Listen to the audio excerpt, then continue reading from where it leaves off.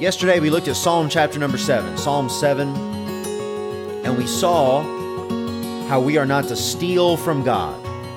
And we understood how that means that when somebody does something against us, such as Cush the Benjamite slandering David and stirring up people against him, our proper response is not to intrude into the area of payback on that person. We are not to seek to even the score, because we saw in Romans chapter 12, verse number 19, that God says, "Vengeance is mine. I will repay." And so if we try to even the score, we're stealing from God. We saw how whoever digs a pit to harm somebody else, he will fall into that very pit. So we see how God always works it out. We don't have to intrude into that area of payback or settling the score, or he is owed this, or I owe him one for this. No, God will do a much better job than you or I ever could at paying somebody back for what they've done to you. Okay, so what is, though, our responsibility? There is something that you are supposed to do. I said yesterday that it takes a lot of faith to, by faith, give that to the Lord, whatever somebody is doing to you, whatever somebody's done to you, that the Lord will take care of it. Now, I'm not talking about a violent crime or something, that's against the law or something like that. You do need to report. There are proper channels for that. But knowing that God is going to take care of it and giving it over to the Lord. If somebody is talking bad about you, not trying to even the score, knowing that God will take care of it. But there is always something that you're supposed to do. And this thing that you're supposed to do takes, I think, even more faith. Takes a lot of spiritual discipline. And this thing that you're supposed to do is to be applied regardless of the severity of the act perpetrated against you. Regardless. And that is this: you are to forgive. Forgive. I think this might be one of the hardest things in all of Scripture, in all of life, to really implement in a practical way. I've spoken to people that had unspeakable acts committed to them, committed to their family members, maybe even somebody whose father ran off with another woman when they were young, all kinds of things. I mean, you name it. And you say, do I even need to forgive the person for doing that? The answer unequivocally is yes. Forgive. Forgive. Just like yesterday, it is an exhausting option to try to make sure the score is always settled and try to enact vengeance for everything that's ever done to you. It's exhausting to try to live life that way. It is also exhausting to harbor bitterness and unforgiveness in your heart. But it is blessed peace and sweet release when you, by faith, obey God and forgive. Jesus said this in Matthew 5, "Ye have heard that it hath been said, Thou shalt love thy neighbor and hate thine enemy. But I say unto you, love your enemies, bless them that curse you, do good to them that hate you, and pray for them which despitefully use you and persecute you, that ye may be the children of your Father which is in heaven. For he maketh his sun to rise on the evil and on the good, and sendeth rain on the just and on the unjust. For if ye love them which love you, what reward have ye? Do not even the publicans so? Be ye therefore perfect, even as your Father which is in heaven is perfect." Now that's amazing that Jesus said, love your enemies. Well, obviously you're supposed to hate your enemy. That's what Jesus said. He said, you've heard that you're supposed to love your neighbor and hate your enemy.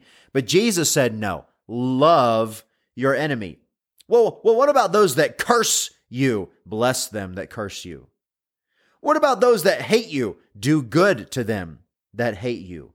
What about those that despitefully use you? Or somebody that's just using you for their own gain, doing it wickedly? You know what you should do for them? Pray for them. What about somebody who persecutes you? In verse number, let's see, of Psalm chapter number 7, it says, I'm looking here, verse number 14, the persecutor. What about the persecutor? What are we supposed to do against them? Well, pray for them. Pray for them. I know what I'll do against them. I'm going to work it out. I am going to get them so good. No. Pray for them. Do good for them. Love them. Now that's insane, bizarro stuff. If you're just talking to somebody who's just a casual Christian, doesn't really know much about the Bible, or somebody that's not a Christian, that is insane. That doesn't make any sense whatsoever. But God said, you and I are to forgive those that do wrong against us. Now, Jesus is always our example. And Jesus, when he was being crucified, he said several things. He said, I think about 7 things. That's another study. But here's one thing he said, Luke 23:34. Then said Jesus, as he's hanging on the cross. Okay, now, real quick, think about this. Was Jesus ever owed any sort of punishment for any sin that he'd ever done? No. Nothing was ever coming to him for something that he had done. No. Nothing was ever coming back around to him for something that he had done, some ill-spoken word. No. But Jesus, Luke 23:34, then said Jesus, Father, forgive them, for they know not what they do. Jesus said, Father, forgive them. As Jesus was being crucified, Jesus said, Father, forgive them. Stephen, in Acts chapter number 7, when he was being stoned for no reason other than him preaching the truth, as he was dying, this is what he said, Acts 7, verse 60. And he kneeled down and cried with a loud voice, Lord, lay not this sin to their charge. And when he had said this, he fell asleep. He died. He forgave. The godliest people you'll ever meet are men and women of forgiveness. They not only understand that vengeance belongs to God, but they completely wash their hands of it. And they, in their heart, they forgive that person. Ephesians 4, verses 31 and 32 say, Let all bitterness and wrath and anger and clamor and evil speaking be put away from you with all malice, and be ye kind one to another, tender-hearted, forgiving one another, even as God, for Christ's sake, hath forgiven you. Just exactly as God forgave you for the sake of the shed blood of Jesus Christ, you are to forgive one another. You want to know what happens when you do that? When you forgive, you have the same attitude that David had in the very last verse of Psalm chapter 7. I will praise the Lord according to his righteousness, and will sing praise to the name of the Lord Most High.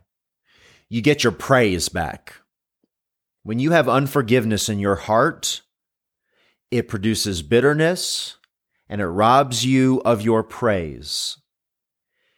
A really good way to tell if somebody has some bitterness they're dealing with is if they're incapable of praise. They have no joy on their face. There's no rejoicing. That's what joy means. It means rejoicing. And if you just cannot praise the Lord, you can't sing to God, you find nothing good about the day to praise God for, then there very well might be some unforgiveness in your heart. And I don't know if there's anything that is more harmful to the Christian than unforgiveness. Unforgiveness which produces bitterness. But when you give it to the Lord, man, when you give it to God, even when Cush the Benjamite is crushing you, saying all kinds of nonsense against you, and people are trying to kill you like David, I will praise the Lord according to his righteousness, and will sing praise to the name of the Lord Most High, because of who you are, Lord, because I know you'll handle it, because I know you're good, because I know you don't let anything happen that's not in your will to me when I'm walking after your commandments. Lord, I'm going to give praise to your name. Praise the Lord. Lord, I pray that you would please help this devotional challenge to help somebody today. Lord, there are some really terrible things that people can do to one another. And perhaps somebody listening has had something happen to them that really is truly terrible. something that they're struggling to forgive. Lord, I pray that you would give them the grace to be able to forgive whoever of whatever. We know that your grace is sufficient, Lord. And I pray that whatever's going on in the listener's life, they'd be able to forgive so they get that praise back. They'd be able to praise your name for your righteous judgments because of who you are. We love you, Lord. Thank you for loving us. In Jesus' name, amen.